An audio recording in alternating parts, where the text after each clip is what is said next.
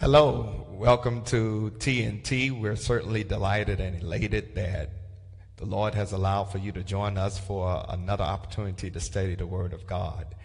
And we thank God for each and every one of you who may be logging on to one of our various platforms to seek and sense what it is that the Lord would desire for you to know, to grow in the grace and the knowledge of our Lord and Savior, Jesus Christ.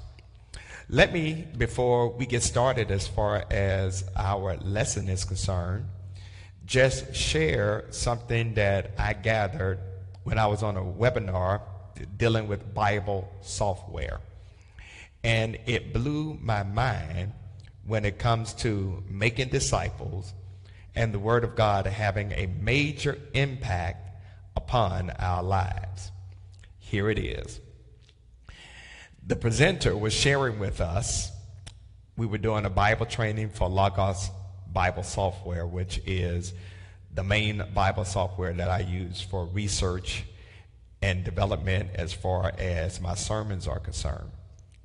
The presenter on the webinar said this particular statistic comes to grip those who are serious about the Word of God. And what he said blew my mind. He said that if you read the Word of God once a week, there's not much change or impact. If you read the Word of God twice a week, there's not much change or impact. If you open your Bible and read the Word of God 3 times a week, there's not much change or impact.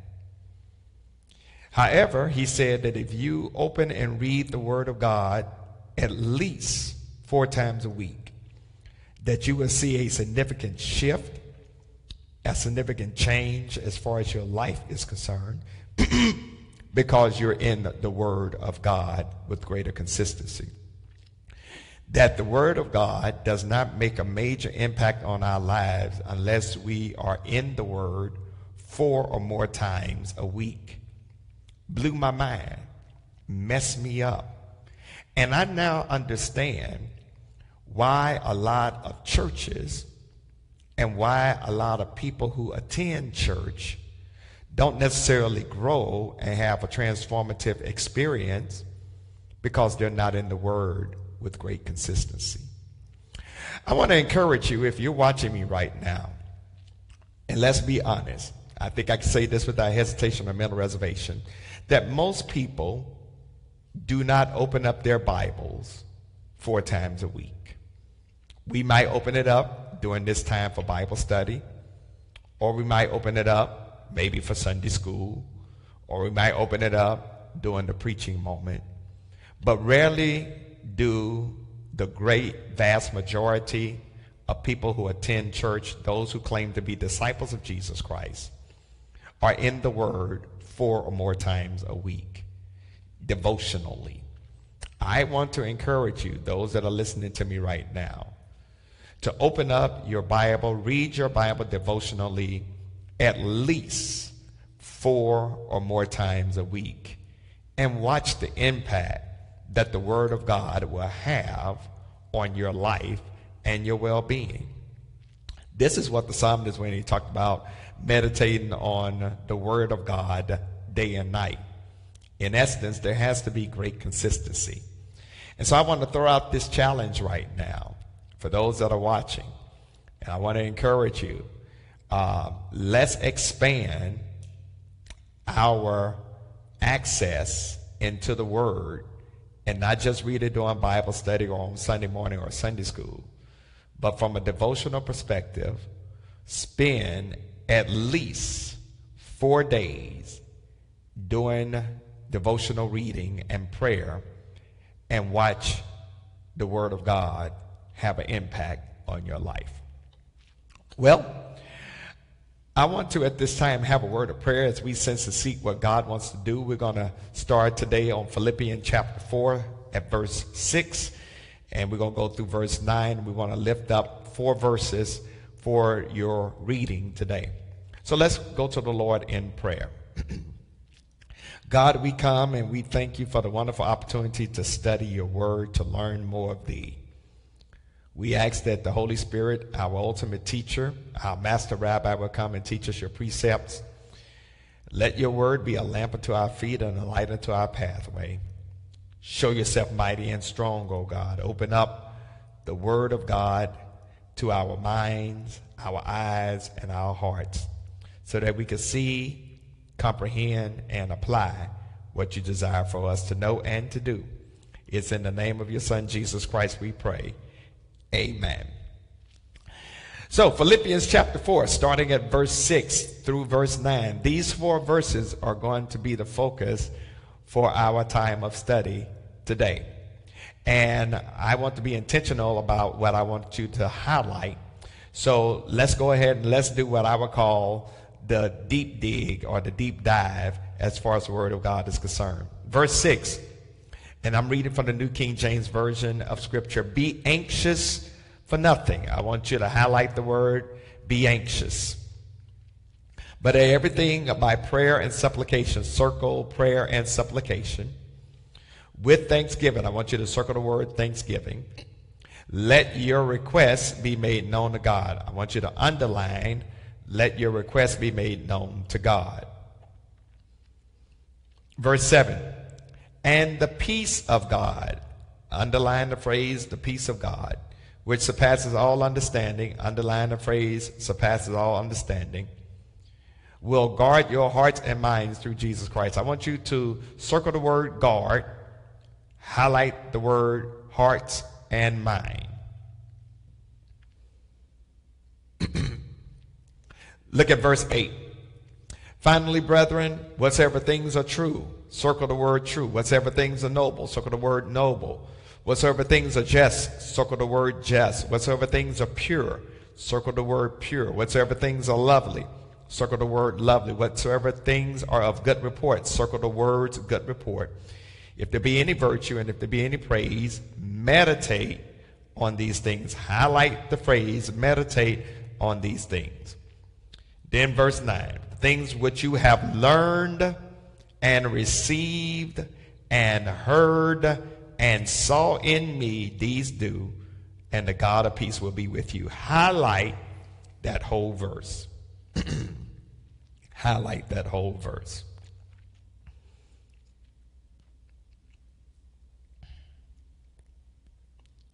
So let's start doing some work on Philippians chapter 4, starting at verse 6. Paul says, be anxious for nothing. Be anxious for nothing. The word anxious in this particular text basically means don't worry about anything. All right? Now, Paul's appeal to the Philippians about not being anxious for anything is not a call to be carefree. Okay? To care and genuinely be concerned is one thing, but to worry is something else. Okay? So Paul is not talking about living a carefree life where anything goes, but Paul is saying, I don't want you to be consumed by worry. Now, why is it that Paul tells us that he don't want us to be consumed by worry? Because when we think about the word worry, the word worry means to have a mind that is divided between two outcomes, a possible negative and a possible positive one. Okay? So really what you are dealing with when you worry, you're dealing with a split mind. You're dealing with a split mind. Now, I want to dare say that worry is something that the devil brings into our lives. And Satan loves it when followers of Jesus Christ are caught up in worry, because he knows it prevents certain things from happening. Okay? So when we worry, it impacts what I call the 4 W's of our life. First of all, worry will negatively affect your worship. It is impossible to worry and worship God at the same time. Because if we're going to worship God in spirit and in truth, then we can't have our minds to be divided. And if worry means that I have a divided mind between a possible negative and a possible positive outcome, then basically if I'm worrying, I'm not focused on God. So I can't worship God if I'm worried about things that are happening in my life. So that's the first W, worship. The next W is our witness. When we worry, it becomes difficult to lead people to Jesus Christ. I mean, when people see you looking sad and pitiful and pathetic and sorry and just, why would they want to follow your Jesus? Why would they want to know who your Savior is? Okay, so worry impacts our witness. Now, don't get it twisted. I'm not saying that whenever something negative happens in your life, I'm not saying that if you lose a loved one, that you should be smiling with glee and joy and all that. No, I'm not saying that. But what I am saying is that when we worry, it causes a major negative disposition in our personality that others see. And watch this, most of the time, the things that we are worried about rarely come to pass. Okay? So worry affects our worship. Worry affects our witness. Worry also affects our work. It has great impact upon our work. In other words, when you worry, you can't do the assignment that God has given you. You can't carry out your job to its full fruition. All right? So when I'm worried, I'm more focused on what the outcome of a situation is going to be rather than the task that is at hand. And so if I don't do the task that is at hand, then my work is not being done. And when my work is not being done, then guess what? I'm having impact negatively in the setting that I am working. So guess what? When you worry, you don't work, you might lose your job. Worry can lead to job loss. Okay? All right? So worry affects our work. But then it also affects our wisdom. It affects our wisdom. When you worry, you tend to forget all that God has done for you. You tend to forget all the good things that God has brought your way because you looking at your situation far worse than what it really is. So when you are worried, when you allow for worry to consume you, to plague you, to put you in a deep, dark place, then worry will cloud your judgment and it will cause you not to focus on the goodness that God has allowed for you to experience. And what you wind up doing is when you worry, these are the words you'll say. God ain't never done so-and-so for me. I'm always catching it. I'm always going through trouble. I never get a break. And that ain't true. In other words, we over-exaggerate. And that's what happens when we worry. So, be anxious for nothing. But then there's another phrase that Paul says, but in everything by prayer and supplication with thanksgiving, let your request be made known to who? To God. So Paul is saying that the remedy for your worry is prayer and worship. Right? Paul is exhorting them to pray instead of worrying. Pray with thanksgiving, trusting God. Now, there are 4 words that I want to lift up here that really describes our relationship with God. And is right there in the B clause of verse 6. Follow the flow. First of all, prayer. Prayer. That is our approach to God. That is our communication with God. That is us talking to God. It is how we come to God through prayer. The other one is supplication. Word supplication, another word for supplication is petition. Okay, petition. That means requesting an answer to a specific need.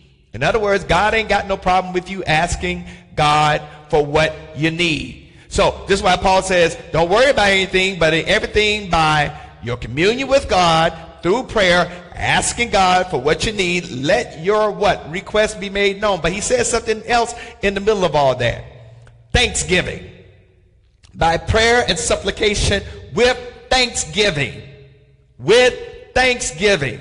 Let me say it again. With thanksgiving. That's the attitude of the heart that should always accompany your prayer. In other words, when you and I pray, when you and I bring our petitions before God, it ought to be done with a spirit of thanksgiving, of gratitude, not attitude. Okay? Gratitude, not attitude, because we do know, let's be honest, there are some of us when we pray, we are praying with a funky attitude. And I want to let you know, don't come to God with a funky attitude, come to God with gratitude. Thanksgiving. Thanksgiving. And let your requests be made known. Speak definite, specific things that you need. Don't do these, what I call general prayers. Be specific. Be intentional. That's what Paul is saying. If you're going to pray, let the Lord know what you need. Do it with thanksgiving and be what? Specific. Now, let me drop this on you. Let me drop this on you. If you're going to worry, don't pray. If you're going to pray, don't worry. If you're going to worship, don't worry. If you're going to worry, don't worship. Here is how concerned the sovereign, eternal God is about you. God is concerned about every detail in your life. Wow. You mean tell me that the eternal sovereign God who created everything, seen and unseen, is concerned about every detail of my life? Yes, ma'am. Yes, sir. And that's why prayer has to be a continuous process in the life of the believer. Because when you understand that prayer, this is going to bless you real good, is more than communication with God, it's communion with God. I'm trying to help somebody right now. Prayer is more than you talking to God. It is communion with God, which means that sometimes when you pray, after you've made your request known, after you've done it with the spirit of thanksgiving, after you've said, God, this is what I need, sometimes you need to shut up and be silent. There's a psalm that says, be still and know that I am God. Sometimes you need to just dwell in the silence of God. Turn off the TV. Turn off the radio. Turn off your computer. Don't have the music. Dwell in the silence. And I would dare say that unfortunately in this age of ADD, ADHD, we don't do well with silence, which is why we can't hear from God. Sometimes you got to turn off that background noise and allow for the very presence of God to consume you. So, cause watch this. Because prayer is your individual opportunity to enter the presence of God.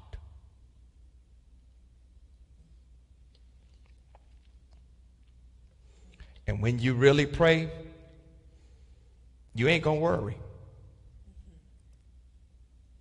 And you are savvy enough and smart enough and intelligent enough to know that when you pray, you ain't informing God. You ain't letting God know something that God already doesn't know. He's just waiting to hear from you. He already knows what you're dealing with. He's just waiting to hear from you. Because guess what? This becomes an opportunity for you to really engage in devotional worship through a life of prayer. And so with this, Paul says, don't worry about anything, but in everything, by prayer and petition, spirit, attitude of thanksgiving, let God know specifically what you need. And the peace of God, which goes beyond or surpasseth all understanding, will guard your hearts and minds through Jesus Christ. Ooh, this is where it gets real good right now. Watch this, watch this, watch this. That when I pray, when I come with the spirit of thanksgiving, when I'm making a petition to the Lord and I'm giving God specific requests, Paul says that God is going to give me not worldly peace, but God's peace. And God's peace goes beyond all human understanding. Let me say that again. God's peace goes beyond all human understanding. When you have God's peace, folks are wondering, how is it that you're able to maintain your sanity when all hell is breaking loose in your life? Because you got God's peace. When you have God's peace, folks are wondering, how is it that you're able to function in the midst of dysfunction? Because you got God's peace, folks are able. How is it that you're able to perambulate through confusion in your life? Why? Because you got God's peace. It goes beyond all human understanding, because when humans look at you, they think you should be falling apart. And the peace of God is doing two things. Watch this. It is guarding your heart and your mind through Jesus Christ. Now the word guard here is a military term. It's like a fortress. It's like a fortress. It's like soldiers assigned to watch over the capital. I mean, certain areas. It's like the Lord is sending the National Guard to your rescue to keep your heart and your mind. That's your emotions as well as your thoughts. So here comes God's National Guard. I wonder where they were last Wednesday. Here comes God's National Guard to guard your emotions and to guard your thoughts. Oh, now watch this. Watch this. Because this is where it gets gooder. This is where it gets gooder. Through Jesus Christ. So watch this. So God sends guards to protect your thoughts as well as your emotions. And watch this. And Jesus becomes the filter. I'm teaching better than y'all saying amen. I'm getting happy off my own teacher. Watch this. As when you worship God, when the Lord is keeping your mind, you ain't got to worry about your mind being twisted or divided or corrupted. When you spend time worshiping God in your prayer life, God gives you peace, and that peace that God gives you, guess what? It surpasses all understanding, which means it becomes mind-blowing. That's why the Jews greet each other with these terms, shalom. What a wonderful way to greet someone. Shalom. What a constant reminder of God's peace. Shalom. What better way to remind you that God is with you when it said shalom? Because God wants us to have the peace that goes beyond all understanding, which basically means I can be sick and still have a smile on my face. God's peace. I can be going through hell and still shout hallelujah. God's peace. I can have a sense of joy. It's like the songwriter said, this joy that I have, the world didn't give it, and the world can't take it away. Why? Simply because of the peace of God that goes beyond all understanding. This this is what I want to bless somebody with quick, fast, in a hurry. God will not only give you peace before the storm, God will give you peace in the storm. God will give you peace after the storm. And then when the next storm come around, God will give you peace to endure that. If you're going to worry, don't worship, don't pray. But if you're going to pray and worship, I want to encourage you not to worry. Because God's peace is mind-blowing. It's mind-blowing. And then notice what Paul tells us to do in verse 8. Finally, brethren, or my brothers and sisters, whatsoever things are true, noble, just, pure, lovely, or of good report. Let me see if I can break this down for you. Whatsoever things are true. We know that when Paul says whatsoever things are true, he is talking about the opposite of false, the opposite of dishonest, the opposite of unreliable. Okay? So when Paul says, finally, brothers and sisters, whatsoever things are true, my God, I really wish that some of our citizens would take this to heart and understand that what has been perpetuated by 46 minus 1 ain't true. Whatsoever things are true, that's opposite of dishonest and unreliable. Whatsoever things are noble, that's dignified and worthy of respect. Whatsoever things are just, that basically means conforming to God's standards. Whatsoever things are pure, that's wholesome, not mixed with moral impurity.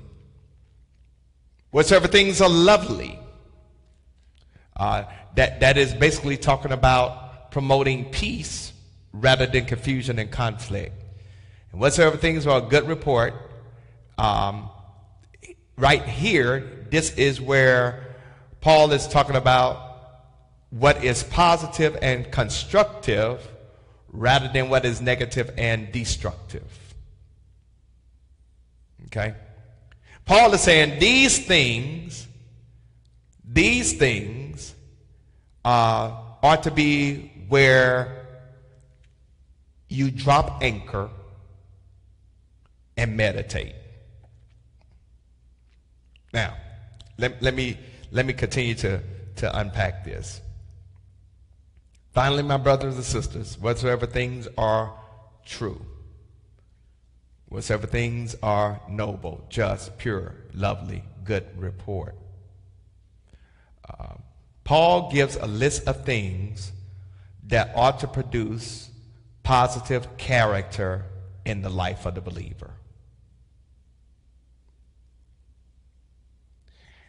Paul is saying whatsoever things are true, he is saying it is the knowledge of truth that frees us. We should not be so focused on the false and the deceptive, because guess what the false and the deceptive does?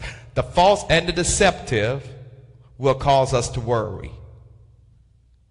The false and the deceptive produces a false sense of peace, or it produces anxiety and worry.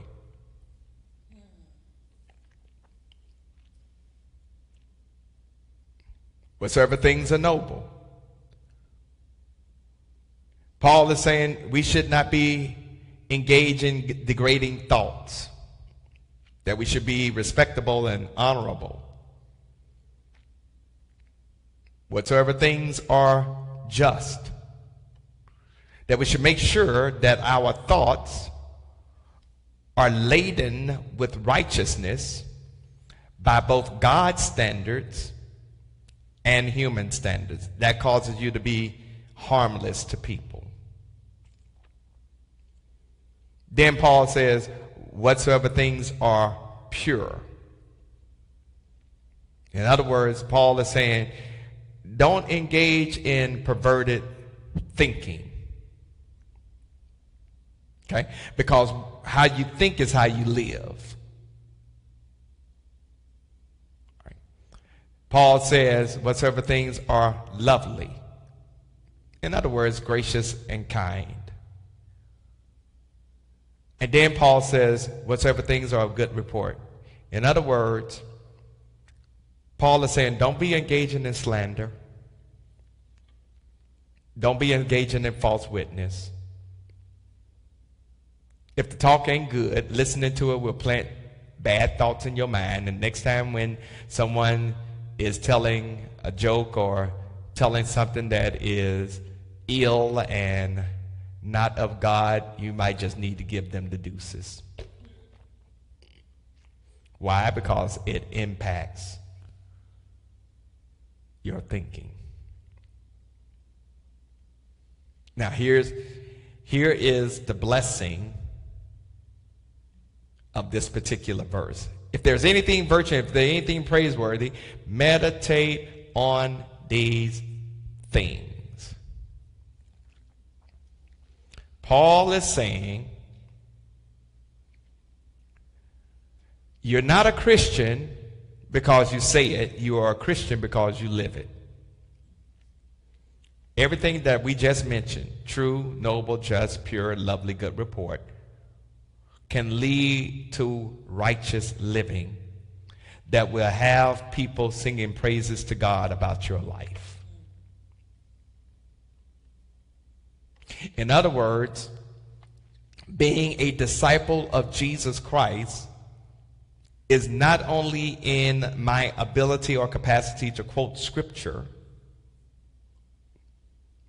it's not in my ability or capacity to give you good sayings.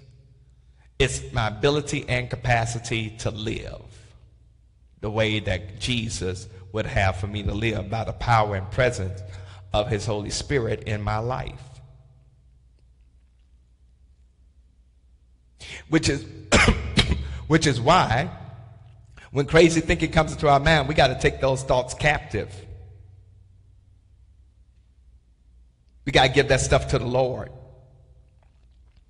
Because if you don't learn how to take that stuff captive, negative thinking, give it to the Lord, your lifestyle ain't going to be pleasing to the Lord. As a man or a woman thinketh, so is he or she. When we start, watch this, thinking righteousness, we start living righteousness. And the image of Jesus Christ will produce things that are praiseworthy in our lives. That's why Paul says what? Meditate. Meditate. That's what meditate means. Think on these things. Meditate. Meditate. Play it over and over in your mind. Meditate. Meditate. All right. So, Paul has admonished me not to worry. Paul has admonished me to bring things before the Lord with the spirit of thanksgiving. Paul has also told me to, watch this, meditate on true, noble, just, pure, lovely, good reports. He told me to meditate, think on these things. And then Paul wants me to also get how these things that you have learned, your mind, received, apply, heard, and see in me or saw in me, these do, and the God of peace will be with you. In other words, you got to take what you've learned and now work it. Faith without works is dead. You got to take what you've learned and apply it. Instruction without application means nothing. You got to take what you learn, use what you got so that God can get the glory.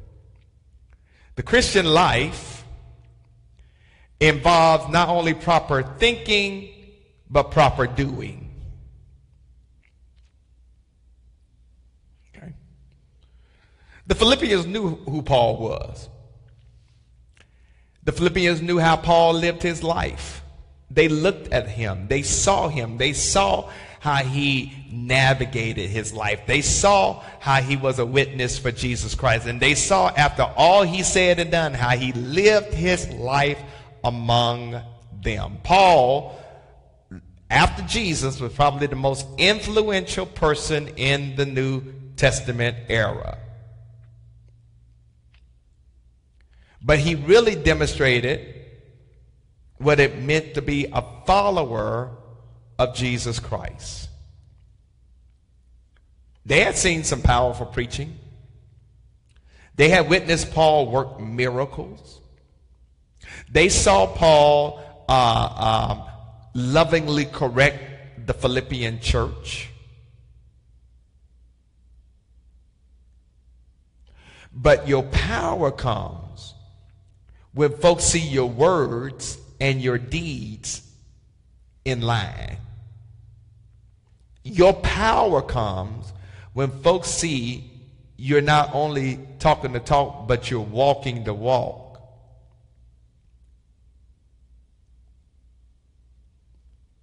The word that people received about Paul when he was away from them was the same way they saw Paul act when he was with them. So guess what? Remember, Paul established churches in Ephesus and Galatia and Colossae, all over Asia Minor.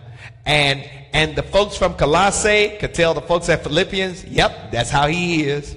And the folks at Corinth could tell the folks at Ephesus, yep, that's how Paul is. In other words, his life had congruency with his words.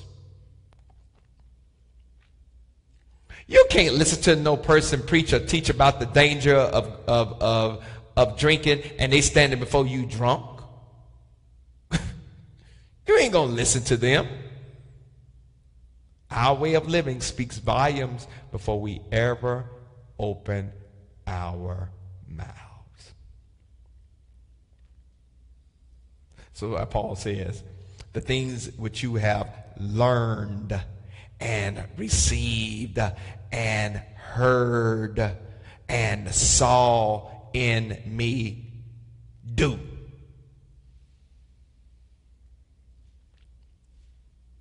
If you want to be faithful, you got to live faithful. I remember when I was in junior high and high school, and I used to play basketball, and of course we practiced every day. And I remember one of the captains on our team, you know, he would call us to practice and say, well, you know, practice makes perfect. Practice makes perfect. Practice makes perfect. That was his mantra. Practice makes perfect. And Coach Ross was going like, no, son, that ain't right. Practice don't make perfect. He says perfect practice makes perfect. So guess what? You can practice stuff wrong. And I want to dare say that's probably what has happened in a lot of churches. We've been practicing stuff wrong. God has to correct us because perfect practice makes perfect. They saw how Paul lived his life. Paul became a model for them. And this is how Paul says. Paul says, follow me as I follow Christ. He was trying to imitate Christ. So this is how we apply it to our lives. And then Paul says, listen, if you do what I've taught you, if you do what you've gotten from me, if you apply what you've heard from me, if you live what you have seen in me, God will give you peace. Let me say that again. God will give you peace. The peace of God comes when you live according to the word of God. The peace is available to every person who is willing to live according to the word of God. And guess what? Our living starts with our thinking. Our living starts with our behavior. Thinking influences behavior. Behavior influences action. And your action sets the atmosphere for the peace that God wants to bring your way. Because if your thinking is right, your actions are going to be right. So guess what? Proper thoughts leads to proper action that leads to God's peace. Which then, if you're doing proper thinking, engaging in proper action, and having God's peace, you have no room for worry. Notice I didn't say for concern, but you have no room for worry. What's the difference between concern and worry? The difference between concern and worry is this, is that when I'm concerned about something, I make a proper assessment of a situation, good, bad, or indifferent, and then I come up with a plan to deal with it. Worry is when I meditate on whatever negative that potentially can happen and I get stuck. And when I get stuck, I can't even address it. But when you have the peace of God, worry runs against that National Guard that God has placed around your emotions and your mind that prevents you from being all that God wants you to be. Well, this is our lesson for today. If I want to check and see if there are any questions, and we see there are not any questions as far as this broadcast is concerned. And so I'd like for you to read next week Philippians chapter 4, verses 10 through the end of the chapter. And we will probably do this in 2 parts, but we look forward to talking about the generosity that Paul experiences because of the Philippian church. Well, thank you for your time and your attention. It is my hope and prayer that words have been shared where you can apply these words to your life to become a disciple for Jesus Christ. As we prepare to close out this time of Bible study, if you're watching us right now, I want you to know that your generosity, your graciousness in giving continues to have a positive impact on the work and the ministry and the mission that we do at St. Paul. As I say on Sunday morning, I say right now, if you've lost your job, you've been furloughed, you've been laid off, you don't have any significant income coming in, I do not expect for you to give. However, for those of us that are still working, this is where the strong can bear the infirmities of the weak, and I want to encourage you. You can even give right now. If you so desire to give, you can mail a check to the church, 1401 Allen Street, Charlotte, North Carolina, 28205. Mail your check or money order to the church, or you can drop off cash at the church. Just call the church, 704-334-5309. to make sure someone is here to receive your offering. We'll place it in a safe and it'll be counted on the following Sunday. Or you can go to our website and give through ACS or Givelify, or you can give on your smart device through the app called Givelify. And so if you want to give for Bible study, there's a place where you can do that even now. And so I want to thank you in advance for your graciousness and for your generosity. So at this time, let's close out in prayer. And I hope and pray that you have a wonderful, blessed rest of this week. God, we come and we thank you, and we pray that you will empower us to take what we've learned, apply it to our lives, so that we can become more like Jesus. Thank you for the writings of Paul to his friends at Philippi that is so apropos to help us to deal with worry. Now, God, in the name of your Son, Jesus, if you would, in your strong, sovereign, way. Help us to know that we can bring our requests before you, and you will deal with it according to your will. God, we lift up right now our country that is so divided. Only you can bring the peace, the real peace that we so desperately need. We lift up our governmental officials, oh God, that you would keep them from hurt, harm, and danger in these chaotic times. I lift up, oh God, the St. Paul Church. Help us continue to do your work and be a beacon of life, light, and love in this community, in this city, in this state, in this country, yes, even this world. And now, God, if you would dismiss us from this moment of study, never from your presence. Keep us in your sovereign care.